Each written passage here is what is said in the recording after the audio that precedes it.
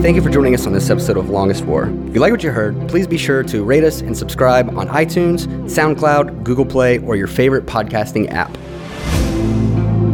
This week our guest is former Army Warrant Officer Chris Landis. Chris, thanks for joining us, man. Yeah, no problem. All right, so you're old. Yes. You joined like way before 9/11. About 10 years or so. About 10 years. I was like 9 when you joined, I guess. Yeah. So you're like, you were really the old dude, like when new kids would get to the unit. Oh yeah. You were the old crusty chief. Yep. And I could still outroad march them though. I'm sure you could. You're a hoss. I am now. Corn-fed, I think is the appropriate term. Your mother was in the military, correct? Yeah, she was in the Navy. What did she do in the Navy? She was a registered nurse, civilian, but she was Navy Reserve as a nurse, and she worked in Fleet Hospital 20, I believe. But when they deployed to Saudi Arabia, they became Fleet Hospital 15, and were the forward most deployed fleet hospital supporting the Marines at the time. And that was during the Gulf War time period? And that was one of the motivations for you to join the Army. You can talk about that a little bit. Right. Yeah, so she was off to Saudi Arabia. That was my junior year in high school. And I took ASVAB and thought, man, I got to join the military. And I was like, whoever calls me first, that's wherever I'm going. So the Army called me first. Said, hey, what do you want to do? And I was like, I don't know, be infantry or something. I just wanted to go to war. And there was also a second motivation behind that. I'd found out that if you joined the National Guard or Reserves, went to basic training between your junior and senior year and actually got called to combat, you didn't have to finish high school. Oh, nice. Yeah, so I was like, yeah, that's what I need to do because I wasn't sure I was going to finish anyway. So you figured the Gulf War would last a little longer than it did. Yeah, like maybe 104 hours instead of 100. But yeah. So it was over. Was your real mom quick. gone at the time? Yeah, she was deployed. What did she think when she came back and you're like, hey, I'm in the Army now? So that was 91. So she was married to my stepfather. Well, he had power of attorney, so he signed for me to join, right? But I think she was back before I graduated because she came to my graduation in basic training. Where did you go to basic? Fort Jackson. What was the initial MOS you signed up for? Well, originally it was supposed to be 11 Charlie. Mortarman. And then I ended up switching to 13 Romeo, which is a firefighter radar operator. They still have those? Yeah. What does that entail? Because I've never... Yeah, well, it was really cool, but the recruiter explained to me I would be finding forest fires with radars. Oh, yeah, that's cool. But what really is you look for enemy artillery and mortars. When they fire, you use your radar to track them. And then it does a reverse plot of the angle of flight and everything. It does a lot of math really fast, and it tells you where it was shot from. And then you can transmit that data to your friendly guns, and then they can return fire and destroy the enemy. So you worked really closely with the normal artillery and also like the fisters, I imagine, right? Yeah. So it's like you're in a team. So would you be in like HHC company, like headquarters company? Like yeah, so HHC, as you know it, but HHB, so it's headquarters battery. But you go out and you support all the batteries in the battalion. You joined the reserves. National Guard. Yeah, and that you went between your senior and junior year? Yep. I was 17 when I joined. What was that like going to basic training like so young? That was so long ago, as you pointed out. It was 91 that you went? Yeah, 91. I was 6, sorry. June 91. I don't know. I was really active as a youth. I had gone to a summer camp one time with the state police, and that was kind of like boot camp for 2 weeks. And I had played football and I wrestled. So I was always getting yelled at for not running fast enough. So it really wasn't much different. Right. It just lasted a lot longer and you had to make your bed. So after basic, you had to go back to high school for a year before you went to your like trade school, like AIT. AIT, yeah. All right, were you just like itching to just be done, get out of there? Oh yeah, I did. I wasn't very good at school. You didn't care? Yeah. So actually, and then my senior year, I actually got delayed a year. I was supposed to go to AIT in 92. I didn't go till 93 because I shattered my elbow in school. And then I had to rehabilitate it and then prove to the Army that it wasn't a hindrance. And then they sent me to AIT down in Fort Sill, Oklahoma. But you were in the Guard this whole time? Yes. Like, so you'd still have to show up for drill weekends and stuff like that? Yeah, I still do that. And I still, in actually 92, the state of Pennsylvania had a state of emergency because of the snow. So I got activated for that. And we went out and shut down roads while they brought in these huge snow blowers and clean the roads. So what did they have you doing at your unit between, because technically you don't have an MOS yet. Right. I just kind of... Your privates are just details? Yeah. And then when we would actually go to the field with the section, we would go out and I would just help set up tent poles and set up, camouflage or dig holes or pull cables. I didn't actually operate the radars at the time, but I was learning some stuff. Sure. So that made it a little easier when you got to AIT. Yeah. You had a little bit of background info. Yeah, and it was good. I didn't know as much as I wish I did, but... When did you transfer to active? 95. What motivated you to do that? I wasn't good at working in civilian jobs. Yeah. I was, every other week I had a new one. And they were in my town was running out of jobs to get. So self-aware of all the things you were not very good at, like school, work. Yeah. So the Army is a perfect fit, right? Yeah, it was. And it's funny, I wasn't good at school, but I went to AIT and I was a distinguished honor graduate. Sure. Well, it's different because it's something you cared about, right? Yeah, right, yeah. I was terrible at school. Like I graduated like a 2.1 GPA. Yep. I just graduated from Penn State with 3.8. You know what I mean? Like, I just, in high school, when you're trying to figure out what you want, it just doesn't matter, especially if you're already, you're going to the military. It just doesn't matter. So you go active duty, and then where were you assigned? So I joined active duty. It was at needs of the Army. I went to Fort Stewart, Georgia. And I was there a year. And then that was 24th Infantry Division. 96, they transferred over to 3rd ID, which they are now. So I had already had orders to go to Germany. I wasn't even there a year. So I left like right at the 1 year mark, which is the minimum or whatever, however they figure out DROS dates and whatever. Went to Germany, got there, and then went right to Bosnia to meet up with my unit. You were enlisted at this time still, right? So I was an E4 then. Talk about Bosnia. What was that like? I came in near the end of it, but the training to go there was ridiculous. We would always go up to like Holmesfels and Graf, and a lot of civil disturbance training, a lot of mine training, landmines, millions and millions of landmines in Bosnia, Herzegovina, the area that nobody knows about. Sure. They didn't keep maps and records, and then when the Russians and whoever put them in, and then hand them over, say, oh, here's where they are. They were everywhere. I learned quickly not to walk on grass, but that was a big thing anyway. But right, you never walked on the grass. Sergeant Major getting that ass. Right. Plus, there's IEDs there, or right. Not IEDs, landmines everywhere. You didn't really have a job there because there's no... We had radar set up. They would, every now and then, somebody would come in and pop a mortar off or two. But we mainly protected the airfields. We had some radars up on some real high mountains. Mount Vis was one of them. It was just pretty neat because going up that thing, you were leaning back in your seat, and coming down, you were standing on the engine, the firewall. That was an interesting place. And we did a lot of convoy protection.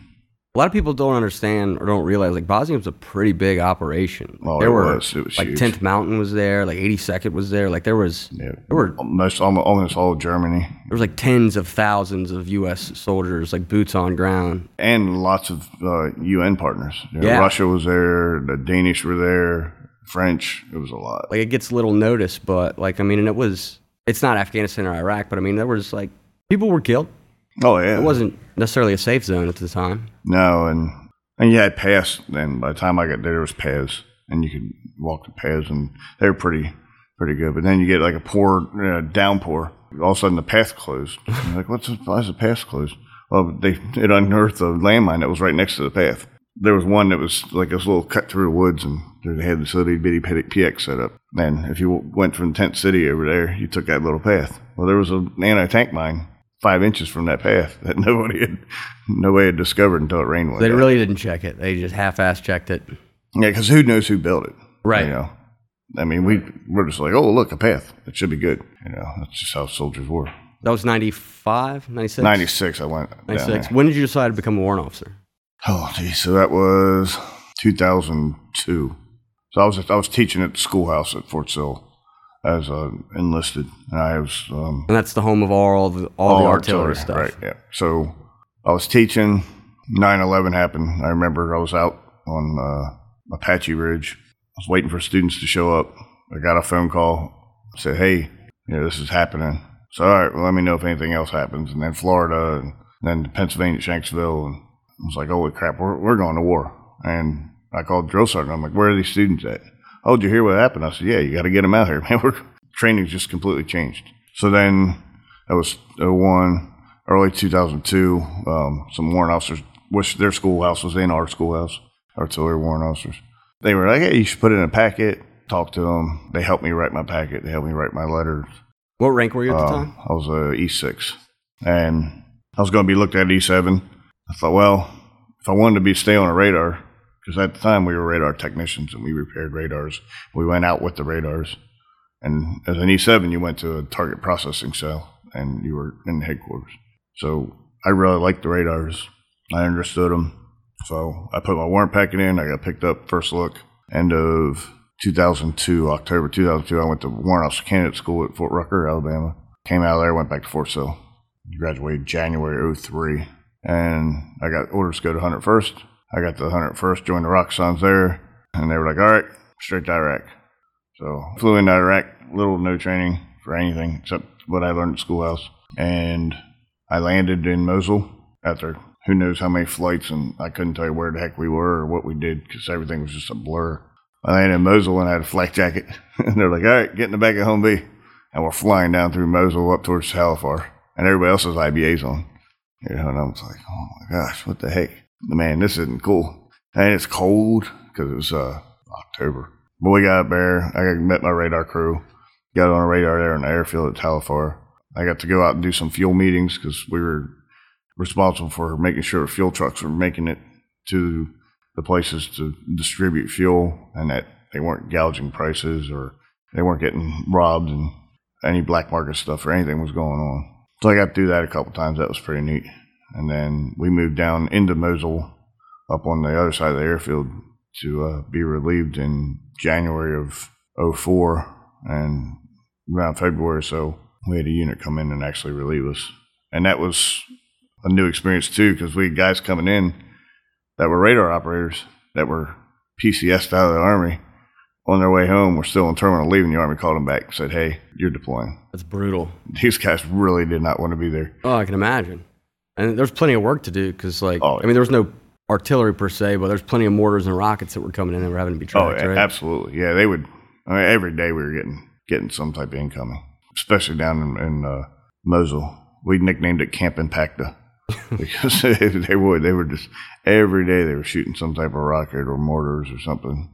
And tracking them, you were really just getting a general location because they would lay them on a dirt hill, you know, pointed in the general direction of your camp or your base, and have fuses, some type of fuse. And a lot of times they were on timers. Right, because they were long gone, or they like had them mounted in a truck bed and they drive by. Yeah. So you really couldn't get like effective counterfire on them. Oh, yeah. So there was well, that, and they would do it in the cities. So they knew that we weren't going to lob artillery and mortars shit back out of Mosul, yeah, just because they shot from there. One of the real effective times was really neat to see is we were taking incoming. I was up at the headquarters or something, and I come running out, heading towards the radar because we hadn't heard anything from the radar. We didn't get any report, nothing, like dead radio silence. And I thought, holy crap. So we're all in butt, and you can see this Kiowa going flying down the road, the main MSR between the airfield and us, and a little white bungo truck, hauling butt, or a little pickup truck hauling butt, trying to get away from him. And he ends up engaging him out on that main road. And that Kiowa just happened to be in that area, saw the rockets fire, went there and saw the guys jumping in the truck and leaving. So he had eyes on, was able to engage them. That's fun. Pure fun. It was. I mean, you're up on the top of the hill looking down, watching this go on. You're just, I felt like, I don't know, it kind of felt like the Spartans, when they're kicking the guys off the cliff. And you're standing there, you're just celebrating. It was. You shouldn't have to worry about those 3 or 4 guys anymore. Right. Was that a year-long tour? No, I was only there 5 months. Yeah, end of 5 months. It was their year. Well, some guys were there 14 months. But Jesus. Yeah. So back to 101st? Back to 101st, yep. Back to Fort Campbell. And then back to Iraq again? Yep. So I got home February 04. 06 we deployed again. 06, 07. And that time we were in Tikrit. Same situation? Yeah. By then I had moved out of the battalion, artillery battalion. I was at brigade headquarters. You were targeting officer at this point? I was the targeting officer, yeah. Can you explain a little bit what a targeting officer does? At that time, we looked for trends and did a lot of trend analysis type stuff. Like down in Samara, we had one guy that was that would fire mortars all the time at one of the small cops down there. And we knew where they were firing from. So we started collecting every time they fired, the time, everything we were doing, weather, anything we could come up with, what made them want to shoot at that time or when the next time they were going to shoot. Then we would try and put eyes overhead of some sort so we could either kill them or actually capture them. Were you working with the S2, like the intelligence office? Yeah, so the S2 provided a lot of data. We were just really getting into using a lot of computers in. So you had some real cool, like Excel, could actually put out some really cool products in Microsoft Excel. And we used that a lot because you could put the data in and then use it to turn a graph. So you had a visual representation. This was a year-long tour there this time, close to it? 15 months. 15 months, oh, it's one of those. The green weenie got you. Yeah. Yeah, that's when they extended everybody's tour. 15. I was in 16. Afghanistan at the time, did the same thing for us. So you're there 15 months, and your best estimate, how many of these like target packets did you provide you could put effective rounds on and get some verified kills? Most of them weren't actual like target packets where we verified or that we had collected enough data to kill. I think we had one in Oceania, which was right outside Fob Summerall, where we knew they were firing from. I think that's the one I convinced the commander to let me just collect data for 2 days and not send anybody after them or not shoot it or do anything, just so I could have pure data. Right. And it wasn't affected by anything. Yeah. And they were killed by our mortars. The day the Gold Mosque blew up, I think it was February of 2007. The Gold Mosque was in Samara, huge historic mosque, and it blew up. The dome just blew off, and we had sent some one of our UAVs down to monitor the situation, see what's going on. We didn't want to directly go in because, right away they were blaming us for it. Sure. Like, well, we dropped a bomb on it, and it was clearly blown from the inside out. Right. I mean, it's all the whole dome and everything was just gone. That day, Brassfield Mora received some incoming. And it's just north of Samara, right on Route Tampa. And we had a UAV up. The grid came in, and before we could even see if we could range it or whatever, I yelled to the UAV guys, so that's two guys in the talk running the UAV. So, hey, look at this grid. And they swung the camera around, and there's guys packing stuff up and getting in a vehicle. All right, so we'll follow them. So we're following them. At the time, our brigade commander, Colonel Steele, had gone down to Samara to try and help assess the situation, see what's going on. He was on the road or in a helicopter or something. So we get the JAG together, we get the ALO, which is the Air Force guy, the S2, me, and the S3, who runs the entire operations. All of us get together, put our heads together, we get him on the radio, tell him the situation. Legally we were cleared to drop a bomb on them. We had done every assessment, figured it all out. We followed them for a long time. They got back to a structure, into a house. Air Force had got on the horn, got a fast mover overhead, and we dropped a large bomb. Clarify for people, what is a fast mover? Oh, an aircraft, F-16, F-15, something to that effect. One of the ones that... A fighter jet that's carrying bombs. Yeah. It was like 500-pounder they drop on, like JDAM? Yeah, I don't know if it was 500 or 2,000 pounder. It looked like a 2,000 pounder when it went off, but I think it was a 500 pounder. You clearly had the X marks the spot. So you have, when you're looking at UAV feed, you have, which everybody's used to thermals, you have your white hot and your black hot. And I think at the time we had white hot, and it blew the four walls out, and everything was hot. It had like an X right on the ground.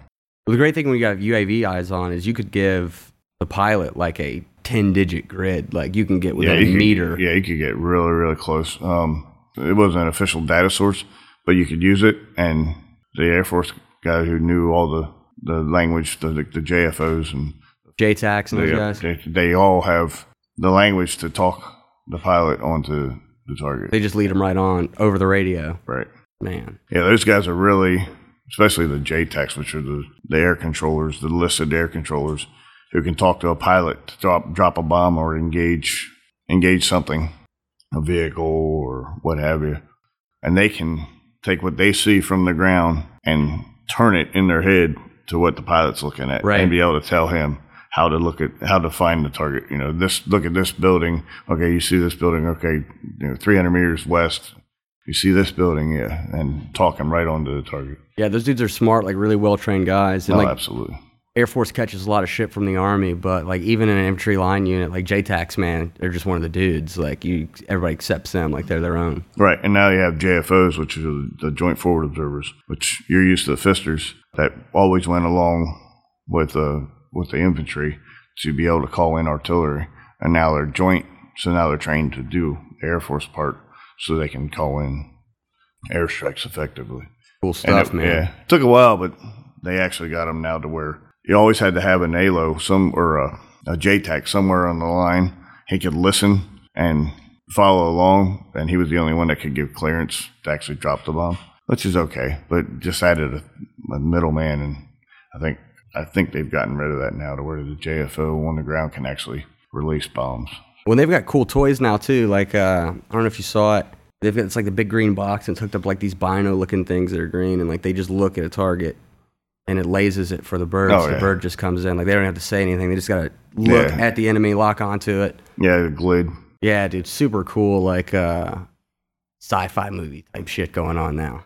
Yeah, well, it's actually you can look at it. You can laser the target, and the laser actually has an identifier in it. And it transmits that identifier, and the aircraft picks up that identifier from the reflection and knows the target to hit. Hope you're listening, North Korea. Yeah. We got cool shit that can hit you from real far away. Yeah, we don't even need to put boots on the ground anymore. No, you really don't, man. Like we got the capabilities to airstrike people back into the Stone Ages. Yeah, the Navy has all their the big guns. Yeah, you got the huge guns on the boats. They got the Tomahawk cruise missiles. We have bombers that can fly from anywhere and drop massive amounts of ordnance and destroy stuff. So I'm glad we got you here. So I want to talk about this. So North Korea has been in the news a lot lately, right? And we heard a lot of different options that the U.S. has to deal with them. But one of the common themes in why it's dangerous for us to preemptively strike them is because of all of their artillery they have pointed like directly at Seoul. So as an artillery guy, let's say we were to preemptively strike North Korea and then they were to just launch barrages of 155 on Seoul. Like, what kind of damage does that do to a city? Well, doubt that their large artillery could even reach Seoul, but it would be effective in the shorter range. I never did go to Korea. I kind of wanted to, just to work on some of the strategic stuff. But back in the day, we always did this thing called CFL or UFL. Sorry, it was ultra-focused lens, which was the Korea scenario. Yeah. So it's already been well war gamed, but if we hit first, they're not going to have a chance to shoot that artillery. You think so? They're going to be high priority targets. Hypothetically, though, like what kind of damage does 155 rounds do to a city? Like if I were to hit Pittsburgh, or someone were to just shell the shit out of it with tons of Willie P and well, yeah, I mean, if you have white rounds. phosphorus, obviously it burns, and it burns at high temperature. The only way to stop it is to actually cut off all oxygen to it. Right. Or just let it run its course. Yeah, or let it run its course, because it will burn out. And actual structures, so I only ever hit a few structures with 155s, and now we have guided 155s. Excalibur rounds? Yes, Excaliburs. Yeah, yes. GPS guided, yeah. GPS and inertia guided artillery. So yeah, they fire them in general direction of the target and try and get it right on. Right. But it guides itself. It can get itself there the rest of the way. Yeah. So I'm trying to think. 155 is 60 pounds of HE, I believe. That's a large amount of high explosive. We know what a pound of C4 does typically. I mean, everybody's seen it on Mythbusters and whatever. So multiply that by 50. I mean, you take buildings down. Oh yeah, and we have delayed fuses too, so we could punch through a wall. It'd be coming in more of a higher angle, but you punch through like 3 or 4 floors of a building and then detonate at the bottom of it. Right. Theoretically. Yes, and then we have our guided MLRS too, which is a 270 millimeter rocket, which has 90 pounds of explosives in the word. It's just nasty. But long range, guided, pinpoint. You can reach out and touch somebody with it. I could remove this room from this building and hardly touch the rest of the building. So cool toys. They're effective. Yeah. All right, so we'll switch gears again. So you come back from Iraq that second time, and then you decided you went 10th Mountain Division. Not yet. Not yet. No, I went back to Iraq again. So back to Baghdad this time. And we had... and that's a world different. Yes. I mainly was on BIOP. which is the huge conglomeration of mega fobs. Was that in the quote-unquote green zone at the time? No. The green zone was downtown, actual. We were... Like where the embassies and stuff were? Right. So we were on the west side of Baghdad in the south part. It was on Spiker was the name of the fob, which was the second Spiker I was on, because I was on Spiker and the second time I deployed, and Spiker the third time, but spelled differently. But we had Mahmoudiyya, the Sunni Triangle of Death. That was our AO that we came into. And we actually relieved 2nd Brigade, 10th Mountain Division. When we got there, 2nd Brigade, 10th Mountain had 2 guys that were missing or captured, which we called miscap, or Dust 1, duty status unknown. They were still missing at the time, and 2nd Brigade had worn themselves out. They were all very skinny and tired and beat to hell because they've spent everything they had to try and find these guys. So we came in with fresh eyes, fresh people. And how did those dudes go missing? Were they snatched out of a vehicle? Yeah, they were. So there was an overwatch on Route Malibu down in the southern part of the AO. They were overwatching the route because there was a lot of large, deep buried IEDs put down there. And everybody in the vehicle had fallen asleep. Al-Qaeda was in the area, had a plan, waited for them to fall asleep, and then executed the plan where they snuck up, dropped a couple grenades in the gunner's hatch, and took whoever they could. They grabbed 3 guys. One of them died in custody, or we think in their care or custody, as they were crossing the river or near the river crossing. They dumped him in the river and took the other 2. I got to work on that committee to try and find them. How long have they been missing when you'd gotten there? I don't know, probably 6 months. It had been a while. It wasn't fresh. It wasn't 30 days. And they had already found some of their effects up in Samara. We found out that was a ploy to get us to look the wrong way. They took their ID cards, their dog tags and stuff, and had them in Samara, and another unit found them there. We had a really good intel guy working, all-source intel. He took and asked permission to start over, so we gave him permission, and he sat back and completely reinvented the entire attack and everything to try and confirm what everybody knew. He just wanted to look at it with fresh eyes and see if that's where... if the intel already led us to the same place. And then the Brits were out on an operation, SAS or SBS, one of the 2, captured a guy. And he said, hey, I know where the soldiers are. So they flew him down to meet with somebody, and that guy didn't know. But he said, but that guy does, pointed to the guy next to him or whatever. And so the story goes, and then he said, yep. And he took him to the burial site. And there was 2 burial sites. The first one, he had to move him because we got too close. Or the 2nd Brigade, I'm not sure who, but one of us got too close to him, and he had to actually dig him up and move him. But he was just the end guy. And there was players that we knew had taken place in it that we were trying to kill or capture. We captured some big ones who had been institutionalized. They knew the run, what they were going to go through with us. We brought the Iraqi courts into play at the time. One of them was actually handed over to the Iraqis. And you don't want that. Well, we thought it was going to be a good thing because they were like, oh, yeah, he'll do hard time. We'll put him in this little cage and he'll suffer. And a few months later, we got a picture of him. It looked like he was at Club Med. One specific target that was a thorn in my side that we tried to get. We had pictures of him going to the Hajj on a private jet, all dressed up and clean. Didn't look like he had a care in the world. We were hunting him pretty heavy. And we did not get him by the time we had left. And I would get on the secret servers and search them, and he did get killed about a year later, not by us. A little closure for you. Yeah, it was. Yeah, it's when you're in that world where you have specific targets, which is the targeting officer morphed from looking for enemy mortars and enemy artillery to looking for enemy personnel. We started hunting high value targets, high value individuals. We still did the high value target stuff, like Korea.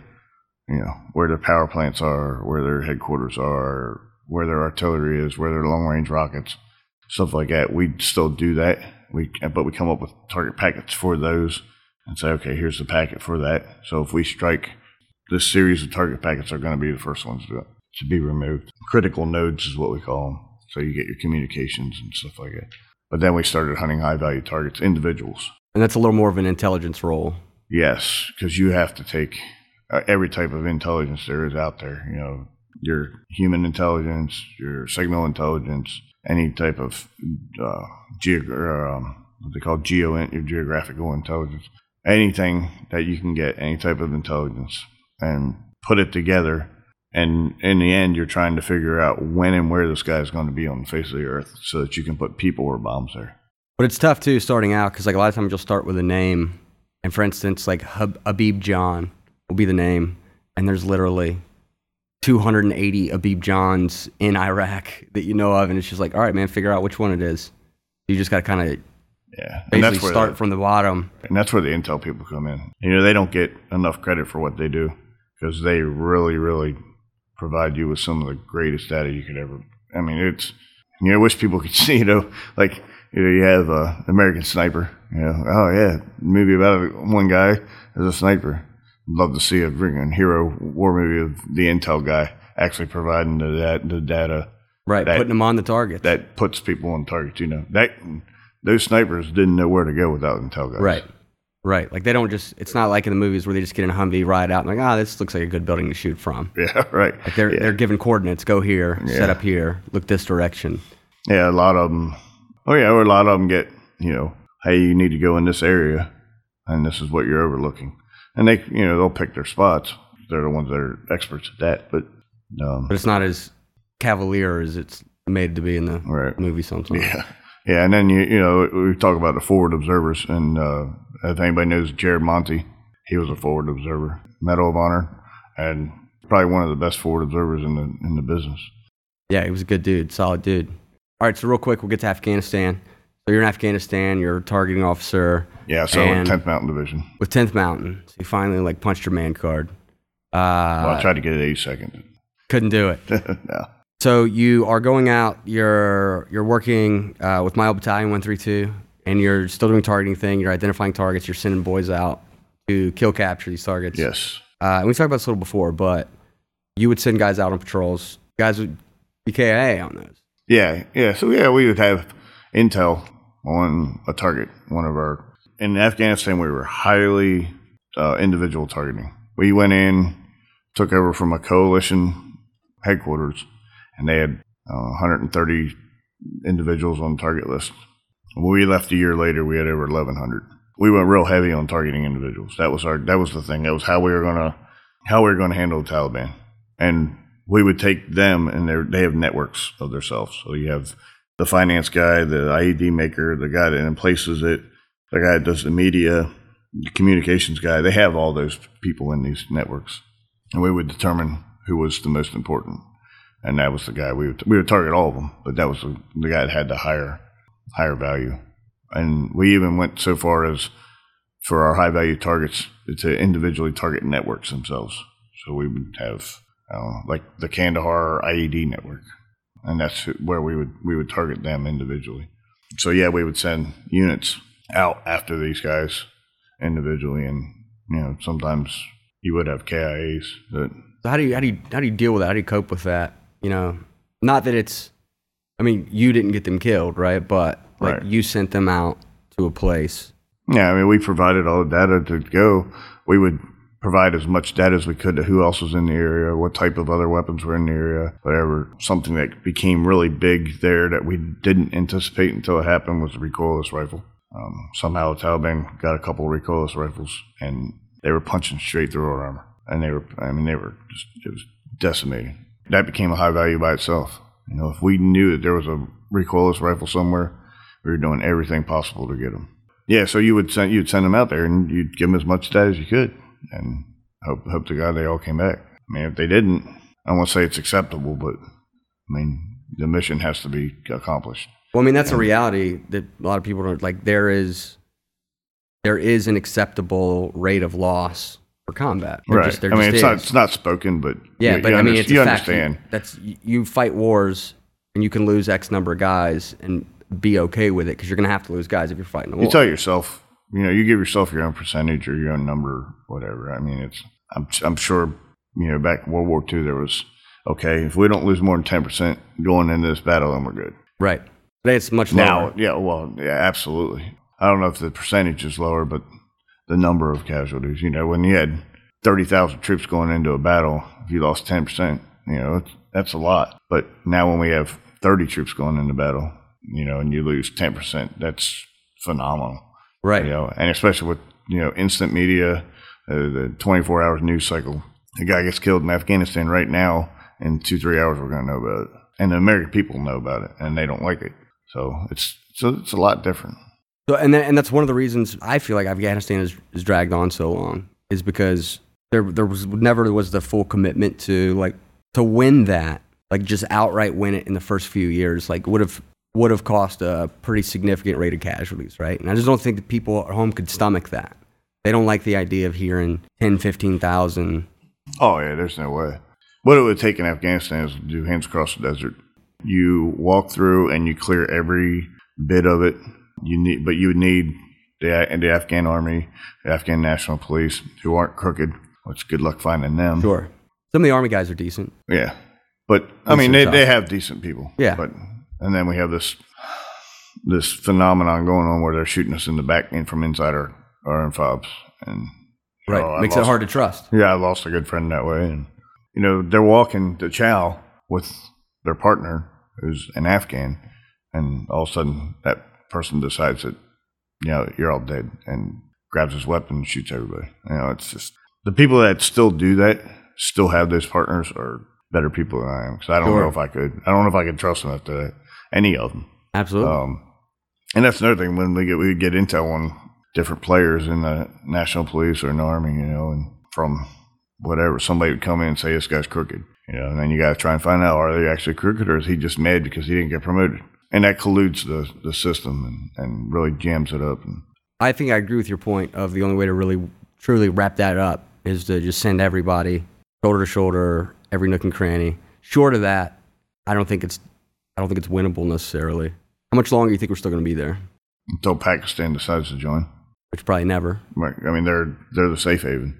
And we're so sensitive now about going into Pakistan. We tried to build a gate in one of the border crossing areas. And to go down there, blow some rock out, actually build a cement pillars and a gate, it was within, I don't know, 1,500 meters or so of the border. And it was like you needed national clearance to even get that close. Right. Instead of, and if we got shot at from the Pak border, forget it. If we returned fire, it was an international incident. Right. And until Pakistan decides to join in and destroy the Taliban, I don't think it's going to happen. All right, so final thing. So when you were in Iraq, I think it was your first tour, and you called home, it was your son's 3rd birthday? Yes, yeah. You were calling, standing on a bunker with a sat phone in 03. Yeah. He is now what, 15, 16? 16, yeah. 16. Driving now. So he's 2 years away from being 18, eligible for a draft. The war that you were fighting when he was 3 years old is still ongoing. Yeah. What do you say if he comes to you? I think it's being ramping ramping up. Yeah, because of that's politics. But what if he comes to you and says, Dad, I think I want to join the Army. I want to go to Iraq or Afghanistan. I want to get into combat like you did.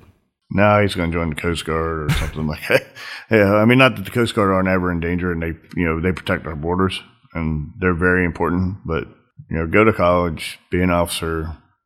So you wouldn't stop him, but you wouldn't encourage it, or would you stop him? No, I encourage it. I encourage it now, and he's looking at the Coast Guard, but I encourage him to serve. But definitely not the Army. No, I don't want him to be in the Army or Marines. That's me. If he decides that's what he's going to do, that's what he's going to do. Sure. I mean, everybody has their calling. If that's it, then that's it. I'd love him to go be a rescue pilot, in a helicopter somewhere, down in the Keys or Gulf of Mexico or something, somewhere nice and where it doesn't get too bad except for the hurricanes or something, and he can go out and do a rescue swimmer or something. Or fly. If he's a pilot, then when he gets out, he can go. In my mind, in perfect world, he gets out and he's flying executives around, just making tons of money, and that's all he's doing. But that's my world, His own. Yeah, so he'll do whatever he has to. But yeah, I mean, I definitely encourage him to serve. If you're able-bodied, you should. We've spoken about this a few times now, and you've got a theory on, not a theory necessarily, but I don't know, whatever you want to call it, on the relatively high rates of suicide amongst vets and service members. You want to share that with us? Yeah, and that could be completely off base, but We were talking earlier about Colonel Mintz. Great, awesome leader. And I had been talking about this for years, and I think I was in the 101st at the time when I first came up with this.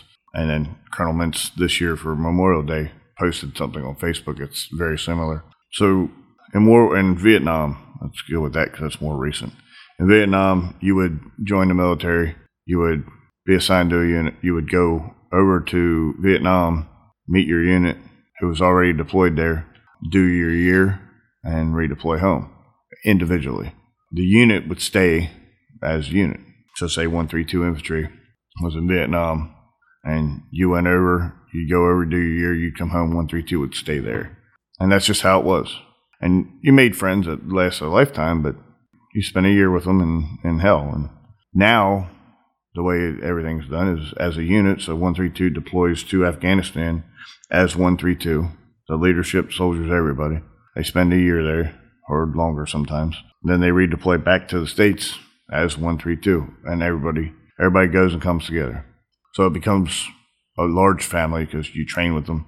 For a couple of years usually before you go for that year. Right. So I was at Fort Campbell for 6 years. I was in the same unit for 6 years. So for 6 years, I did deployments, come home, deployments, come home, deployments, come home. And then the Army goes, all right, well, now you're going to 10th Mountain Division. So you're leaving Fort Campbell, Kentucky, and you're going to Fort Drum, New York. So everybody even if they had come in at 4 years into that, I still knew them for 4 years. And I deployed and came home and trained with them. If they were there for the full 6 years, that's 6 years of building family ties. You know more about them than their own siblings, their own parents. Then the Army says, all right, now you're going 2 different ways. And they take that guy and they send him to Hawaii or something. So it's just, you just completely ripped apart that. I mean, we have the internet, we can send emails or call, but you know you'll never all be in the same room again. Right. So I think that the dynamics that occurs with that, and you have soldiers young soldiers that come to a unit as a private, eat nothing, work their way up to, say, E4, E5, sometimes even E6. They went from a soldier to a leader with the same guys. They're out there fighting next to each other, spilling the same blood together for years on end. And now they're just separated. Or they get out, and there's nobody there like those guys were. And everybody says, oh, call me. I'll be there for you. But really, call somebody at 2 o'clock in the morning, and see if they're really there. Sure. And then a lot of them are, and they will take the time. And I've seen that, you can follow along on pages in Facebook or what have you, and you can watch the call go out like, hey, this vet's in trouble. Somebody get there. And they do. And that's really helped a lot, I think. But you get these guys that are stuck somewhere by themselves, and they don't know how to handle it because they don't have that family that they had for the last 4 years. So they end it because they can't take it anymore. And I think it's a big dynamic. I don't know what the answer is to fix it. I wish I did. I wish I could come up with an answer. I always say, don't come to me with a problem if you don't have a solution. Right. I don't have a solution. Because really, you can't necessarily blame the Army for this one, right? Because the reason they move people around is they want seasoned leaders in new units with junior soldiers. It makes sense why they do it, but it's just not the most healthy thing. The Army needs to you need to move. I don't know. From a mental health perspective, it's just not the greatest thing. But it's a necessary. What if you did it after every deployment, or after 2 years, reduce the. I know they say they try and reduce you have dwell time now. So you have to be on station for so long after you get back because that's your dwell time, at the unit or in the States. But when you're in the same unit, by the time your dwell time's up, that unit's getting ready to deploy again. So you deploy with that unit. You don't have a chance to move on. Now you can waive all that. You can go from deploying with the 101st, land in February, move to Fort Drum in April, and in June you're deploying again. Sure. You can waive all that and go. And there's lots of guys that do it, but I don't know. I don't know what the answer is on what the time is or how long do you keep somebody there or what mental health help do they need to figure it out. There was a guy that wrote a book called On War. I can't think of his name for the life of me right now. But he came and talked to us when I was in the Rock Sons 101st. We packed in the theater and he talked It's On Killing and On War are the 2 books here, and they're phenomenal. They help with your mental health a lot because you understand kind of why we do things or have to do things. I think it actually, I don't know what the mental health answer is. I'm not a mental health professional. I don't know what makes people tick. Sure, we see the problem, but there's no obvious solution to it. I can look at patterns and determine why you show up and work at a certain time and which way you go to work every day. But I don't know what the map of people's brains is. Hell, I don't know my own. No joke. Yeah, ain't that the truth? Yeah, I don't know why I think the way I do sometimes, but if we could figure that out, I think maybe it's just 10%. You know, so you save 10% of the suicides. You know, that's 2 every day. Sure, it's not insignificant. Right. Well, all right, man. Thanks for joining us today. Yeah, no problem. Appreciate it. Yeah. Having some deep conversation there for a dumbass country boy or relatively learned. Yeah, didn't do good in school. Old teaching lady didn't tell me shit. Nope, no, I didn't.